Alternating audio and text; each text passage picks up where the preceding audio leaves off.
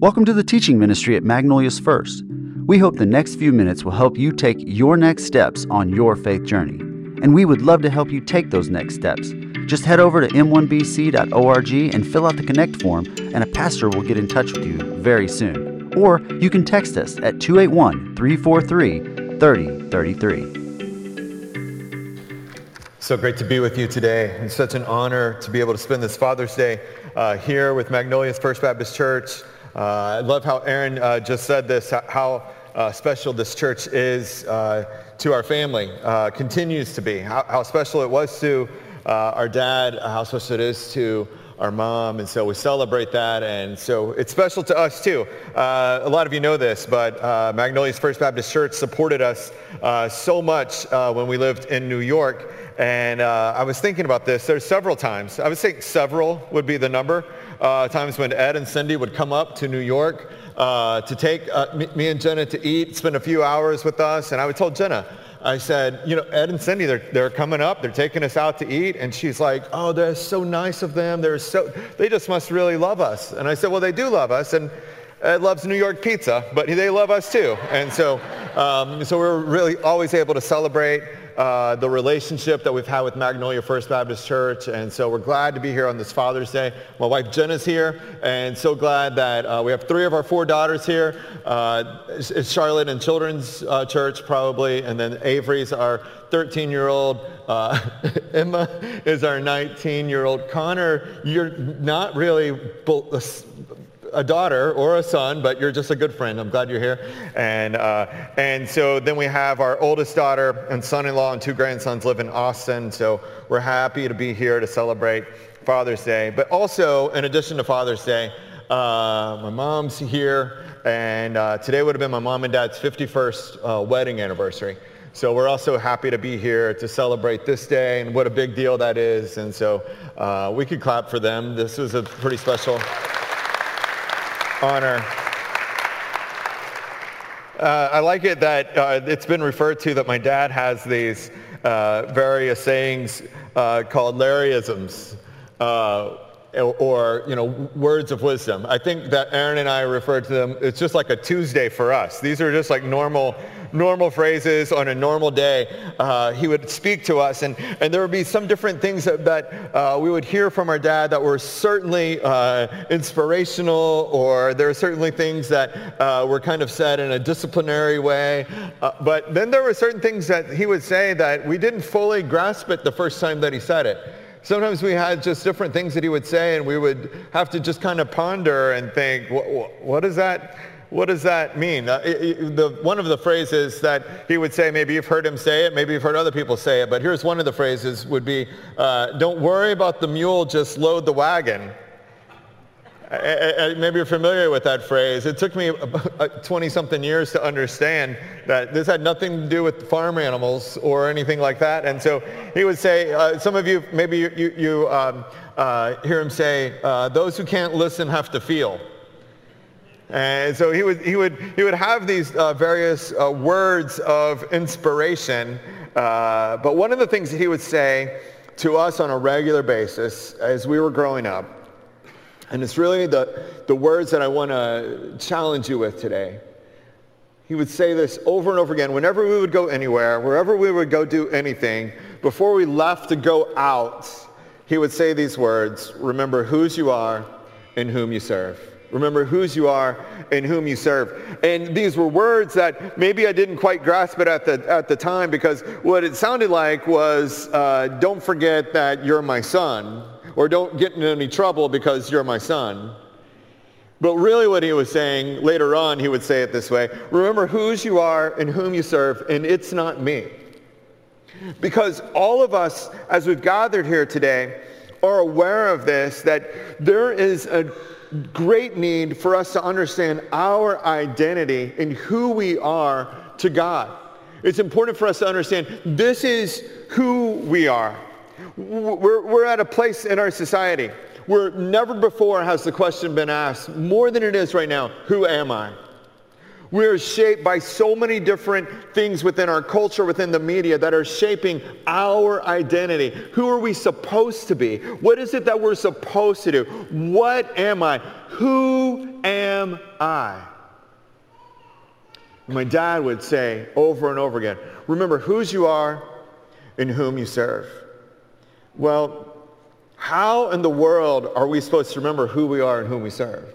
How are we supposed to let that really sink in? Well, this is an important part of this, because part of the way that we remember whose we are and whom we serve is by hearing whose we are and whom we serve. So part of this is just by retention of just having it spoken into us. So Deuteronomy chapter 6 verse 4 says it like this. It says, "Listen, O Israel, the Lord is our God, the Lord alone. And you must love the Lord your God with all your heart, all your soul, and all your strength. And you must commit yourselves wholeheartedly to these commands that I am giving you today. Repeat them again and again to your children. Talk about them when you are at home and when you are on the road, when you are going to bed and when you are getting up. Tie them to your hands and wear them on your forehead as a reminder.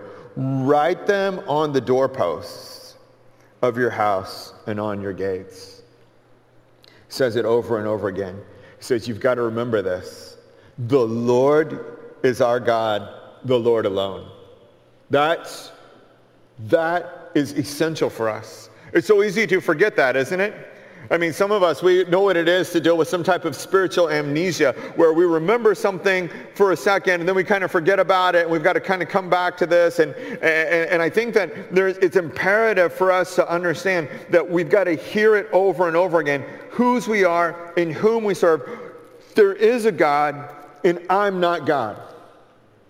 I'm under authority. I am not the authority. You ever get that confused at different times in your life, where you just kind of think, well, I'll take over. I'll be in charge right now. I'll go ahead and act like, I've shared this before, but I don't mind saying this, that it was probably 8 or 9 years old. I was driving home from church with my dad. We pulled into the driveway, and my dad opened up the door to his truck, and he said, "Ooh, it's cold outside." And I was just being an 8 or 9 year old kid who didn't know anything, was just being dumb. And I just said, "No, it's not cold outside." And my dad very, very kindly, he said, "Yeah, it's kind of chilly outside." And I said, "No, it's not chilly outside." And my dad was so good. He was so calm.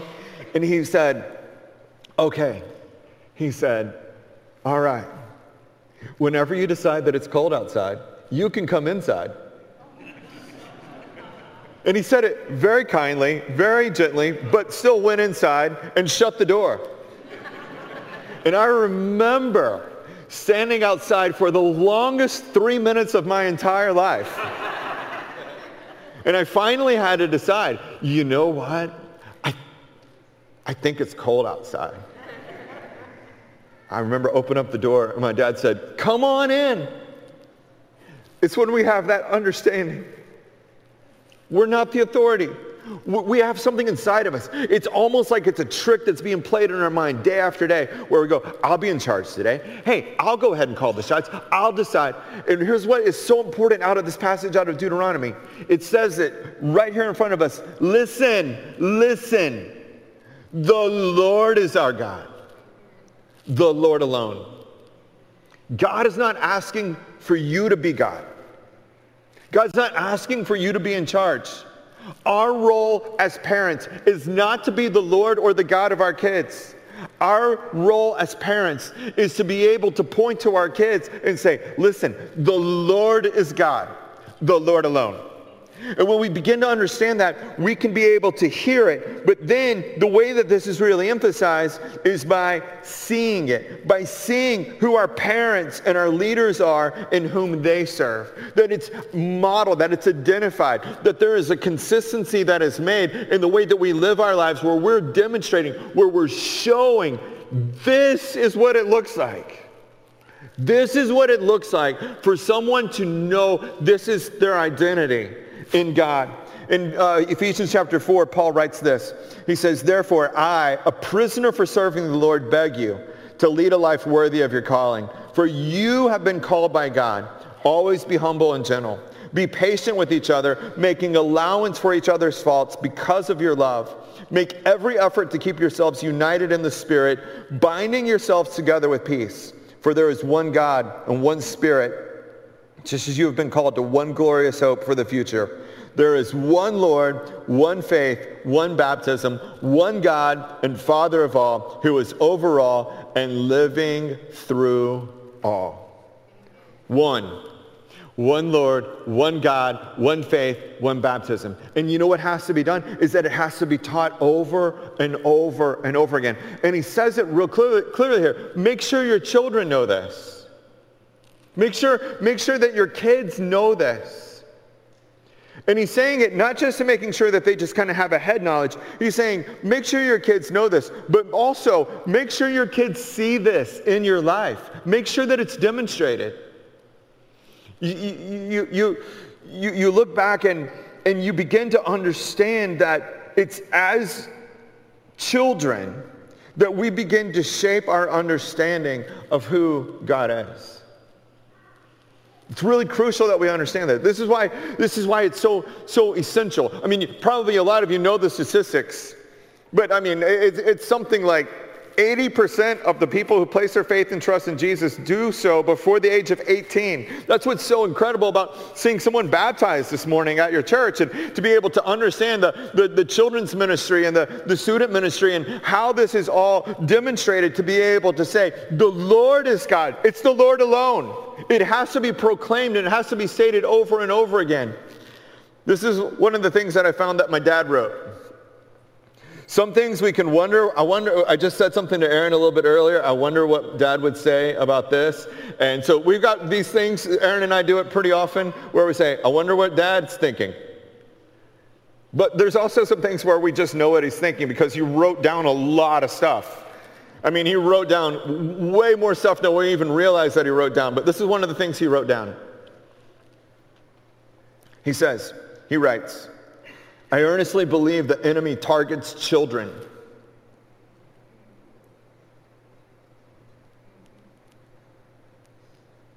He is not talking about the enemy. The enemy is not any more compassionate towards a child than he is toward you. It's easy to deceive a child. You can tell a child the boogeyman is in the next room, or that Jesus lives in our hearts, and the child discernment has not been sharpened to believe only the truth. So, what Jesus says, if you cause this child to fall into sin, it would be better for you to have a large millstone tied around your neck and be cast into the sea than to offend one of these little ones. This is my dad's paraphrase of that verse. Man, I can hear his voice so clearly. It's not about you. Cut off your hand, pluck out your eye, but leave my little ones alone. That captures the heart of God, but it also captures the heart of what it means for us to be men, dads, women, moms. That we are on the offensive, that we're not saying, hey, anything goes. It doesn't matter what you believe. It doesn't matter who you become. No, it matters, because we've got to be the loudest voice in our kids' lives to be able to proclaim, this is the truth. The Lord is God, the Lord alone. The second question in this, and remembering whose you are and whom you serve, is the question, who do you think you are? Who do you think you are? I say it with a nice tone of voice. So, who do you think you are? But I just want to tell you that the other 15,000 times that my dad asked me that question, he didn't say it in a nice tone of voice. It was more like, who do you think you are? He told us one time that he was asked that question when he was a kid, that my grandmother asked him, who do you think you are? And he told us one day, he said, I responded, and I said, my name is Ernest Larry Edwards. And Aaron and I are looking at him, and he said, that was not the right answer. Who do you think you are? See, we want to find our identity. We want to be able to know this. The question is not what we are called. It's our condition. Who do we understand our condition to be? Not what people call us. Who do we understand our condition to be? Paul writes about this, and he talks about this change that's taken place, and he says this in Ephesians chapter 2, verse 1. Once you were dead because of your disobedience and your many sins. You used to live in sin just like the rest of the world, obeying the devil, the commander of the powers and the unseen world. He is the spirit at work in the hearts of those who refuse to obey God. And all of us used to live that way, following the passionate desires and inclinations of our sinful nature. By our very nature, we were subject to God's anger just like everyone else. That was our condition. That we weren't just having a bad day. Things weren't going kind of not the way that we wanted them to. Things weren't just kind of in a tough situation. This is what Paul says that our condition was. We were dead. We were dead. And when we understand the desperateness of what the situation is, it actually helps us to be able to find our identity. That it's not what we're trying to be able to figure out on our own, but that we're coming to this place where I can't make it work. I don't know if you've just ever realized the moment in your life where you believed and you were in agreement. I'm dead. Left to my own devices, left to do things my own way, left for it to be up to me, I don't have what it takes. I don't have the strength. I don't have the resources. I cannot fix myself. I mean, that's a tough spot for us to be in. But isn't that what the entire gospel is? Is for us to be able to realize and to be able to recognize, I need help. I need help. I mean, the idea of just saying that, well, I'm going to pull myself up by my bootstraps and I'm going to be able to make my way on my own and I'm going to figure all of this out. Some of us, the dilemma is that we chased all of our goals and we achieved all of our goals and it still wasn't enough for us. I mean, the problem is that not that we didn't get what we wanted. The problem is that we got what we wanted and it wasn't enough. It didn't produce anything. So we come to this where we're saying we were dead. So it's not about just what we're called, it's about our condition. But the second part of this passage is that it's not about our accomplishments, it's our acceptance of what Jesus has done for us. The rest of the passage in Ephesians chapter 2, verse 4 says this, but God is so rich in mercy. I mean, isn't that amazing that the very end of verse 3, the sentence is, by our very nature, we were subject to God's anger just like everyone else. That's who we were. But then it starts with this new verse in verse 4. But God, who is so rich in mercy and he loved us so much, that even though we were dead because of our sins, he gave us life when he raised Christ from the dead. It is only by God's grace that you have been saved. For he raised us from the dead along with Christ, and he seated us with him in the heavenly realms because we are united with Christ Jesus. So God can point to us in all future ages as examples of the incredible wealth of his grace and kindness toward us, as shown in all he has done for us who are united with Christ Jesus. God saved you by his grace when you believed. And you can't take any credit for this. It is a gift from God. Salvation is not a reward for the good things we have done, so none of us can boast about it. For we are God's masterpiece. He has created us anew in Christ Jesus so we can do the good things he planned for us long ago. Who are we? Who do we think we are? Well, here's what Paul says. You are God's masterpiece. That's who you are, that we're his masterpiece, that we've been created anew in Christ Jesus so we can do the good things that he's planned for us. And so as much as we want to kind of get roped into defining our lives by all of the things that we've done wrong, as much as we want to get kind of roped into maybe defining our lives by all of the different mistakes that we've made, here's what Paul is saying. That's not who you are. You are not defined by all the things that you've done wrong. You are now defined by this is what Jesus has done for you. And what has he done? He has given you grace that was undeserved, and he is making you new. And you are God's masterpiece. That's who we are. Yeah, it is amen. It's a gigantic amen, because if we were simply dead, then yeah, it would be really bad news today. But that's not who we are. So the idea of saying, remember whose you are and whom you serve, is to remember that you are a masterpiece created by God. Here's what my dad would say. This is what my dad would say.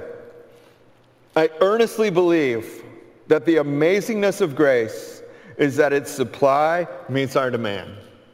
That's what my dad would say. Its supply meets our demand. That no matter what it is that we need, no matter what it is that we've done, that there is grace. You've already heard it stated today, but I'm going to state it again. Jesus did not come to make bad people good. Jesus came to make dead people alive. And for us to understand that that is the truth that we're holding on to, that is what it means for us to be able to experience him, to know him, and to know that this is who we are because of him. 1 John chapter 3, verse 1 says this, see how very much our Father loves us, for he calls us his children, and that is what we are. But the people who belong to this world don't recognize that we are God's children because they don't know him. I love this verse. I think about it a lot. See how very much our Father loves us, for he calls us his children, and that is what we are. But I think about it because I had an example of a father who really did love us. And I know that not everybody has that example. I mean, I want you to know that I know this, that for some people that are in this room right now, Father's Day is very, very awkward. It's a tough day. And it's probably easy to say, well, man, good for you and Aaron that you had a good dad, but that's not my experience of growing up. That's not my example that I had. And for some people, it's hard to hear that there is a father who loves us with this kind of love.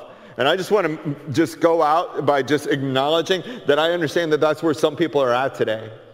The idea, though, that I want to emphasize is that the Father that we're talking about is a Father who has reached out to all of us to experience the depth of his love. That it wasn't that he was saying, if you'll do this, I'll do that. It wasn't that God in some way was trying to be able to move us around like little chess pieces in order to be able to trick us or to teach us a lesson. It's not that God had this point where he was abusing us to be able to please himself. None of that's true. We had a Father who demonstrated what it was that the Bible says that he loved us so much that he sacrificed his son for us. That he was willing to love us with that kind of love. And we want to be able to acknowledge that. Aaron mentioned this before, that it was not uncommon for our dad to just do whatever he needed to do to help other people out. People who couldn't pay him back. People who couldn't give him the reward. People who couldn't somehow even figure out a way to make a payment. But that wasn't the criteria that he was looking for. Our dad was just willing to get his hands dirty. Our dad was willing to do whatever needed to be done so that we would be able to see that there was an actual love that was taking place. And so many times, when we're talking about love, it is connected to sacrifice. But can I just also tell you this? That the other sacrifices that I think about were so many times I would walk in the mornings and my mom and dad were praying for us. So many times we would walk in and our dad had his Bible open and he was reading his King James version of the Bible. So many times that I remember that he would look for the opportunities to not just get us to have a knowledge about God, but he would give us a way to know God. This is how you know God. And he would give us these pieces, and it was essential for us to understand this, which leads me to the last point. So whom do we serve? Whom do we serve? Who do you and I serve? Like, we're serving something. We're serving someone today. Whom do we serve? Well, let me just begin with this. The second part of this is we must eliminate the competition. That there's not any room for there to be any competition with God. And a lot of times we have things that kind of rise up in importance, and they become the things that we've got to try to emphasize, but we have to eliminate the competition. Matthew chapter 6, verse 24 says this, "No one can serve two masters, For you will hate one and love the other. You will be devoted to one and despise the other. You cannot serve God and be enslaved to money. You could probably say it like this. You cannot serve God and be enslaved to anything else. So the emphasis is that we've got to eliminate the competition, that there's not this, there's no idols, that there's no thing that is competing for our allegiance or for our attention. But we also must invest our lives in what matters most. We invest our lives in deciding who we're going to serve. Mark chapter 10, verse 35. Talks about James and John. It says, then James and John, the sons of Zebedee, came over and they spoke to Jesus. Teacher, we want you to do us a favor. Verse 36, what is your request, he asked. They replied, when you sit on your glorious throne, we want to sit in places of honor next to you, one on your right and the other on your left. But Jesus said to them, you don't even know what you're asking. Are you able to drink from the bitter cup of suffering that I'm about to drink? Are you able to be baptized with the baptism of suffering I must be baptized with? Oh, yes, they replied, we are able. Then Jesus told them, you will indeed drink from my bitter cup and be baptized with my baptism of suffering. But I have no right to say who will sit on my right or my left. God has prepared those places for the ones he has chosen. When the 10 other disciples heard what James and John had asked, they were indignant. So Jesus called them together and he said, you know what the rulers in this world lord it over their people, and officials flaunt their authority over those under them. But among you, it will be different. Whoever wants to be a leader among you must be your servant. And whoever wants to be first among you must be the slave of everyone else. For even the Son of Man came not to be served, but to serve others and to give his life as a ransom for many. For even the Son of Man came not to be served, but to serve others and to give his life as a ransom for many. Remember whose you are and whom you serve. And it's not me. And it's not you. And that's what my dad was trying to tell us. It's only taken me 49 years to kind of get a hold of this. But he was trying to say, I'm just as much in need of service to our Lord and Savior as you are. That our life is not built upon this hierarchy of where we begin to take hold of authority, that we are all under the authority of Jesus. Remember whose you are and whom you serve. One day my dad preached the sermon. He came into where the service was going on. He stands up on the stage. He's wearing a suit and a tie, and no socks and no shoes. He's standing up there barefooted. He's not trying to be cool.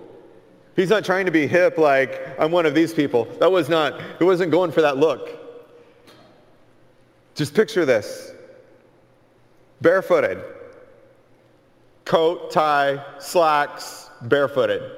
And when he was trying to convey, and I don't really remember all of the sermon, I just remember staring at his feet almost the entire time. What he was trying to say is that I have feet of clay, that I'm not perfect, that I am in just as much in need of the gospel as you are in need of the gospel. Just because I'm the pastor doesn't somehow elevate me and put me in a position to where I am somehow greater. I need the grace and the mercy of Jesus as much as anyone else in this place. And that's the role of us as dads.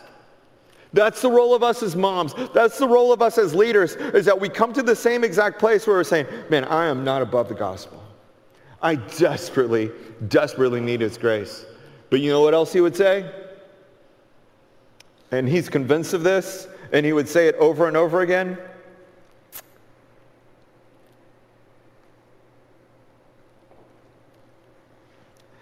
That there's enough grace that the supply meets our demand. And he would say it. And if he was here right now, I promise he was saying, that's what's so amazing about grace. That's what's so amazing about his grace. That's what's so amazing about his grace. See, you and I can decide today who we're going to serve and how we're going to live. We can decide today that this is the example that I'm going to be, that it's not just going to be my words, it's not just going to be my role, it's not just going to be my authority, but my authority is going to be that I am coming from the one who is over me, that we're serving him, that not even the Son of Man came to be served, but to serve others and to give his life as a ransom for many. Joshua 24:14 and 15 says this, "So fear the Lord and serve him wholeheartedly. Put away forever the idols your ancestors worshipped when they lived beyond the Euphrates River and in Egypt. Serve the Lord alone. But if you refuse to serve the Lord, then choose today whom you will serve. Would you prefer the gods of your ancestors that they serve beyond the Euphrates? Or will it be the gods of the Amorites in whose land you now live? But as for me and my family,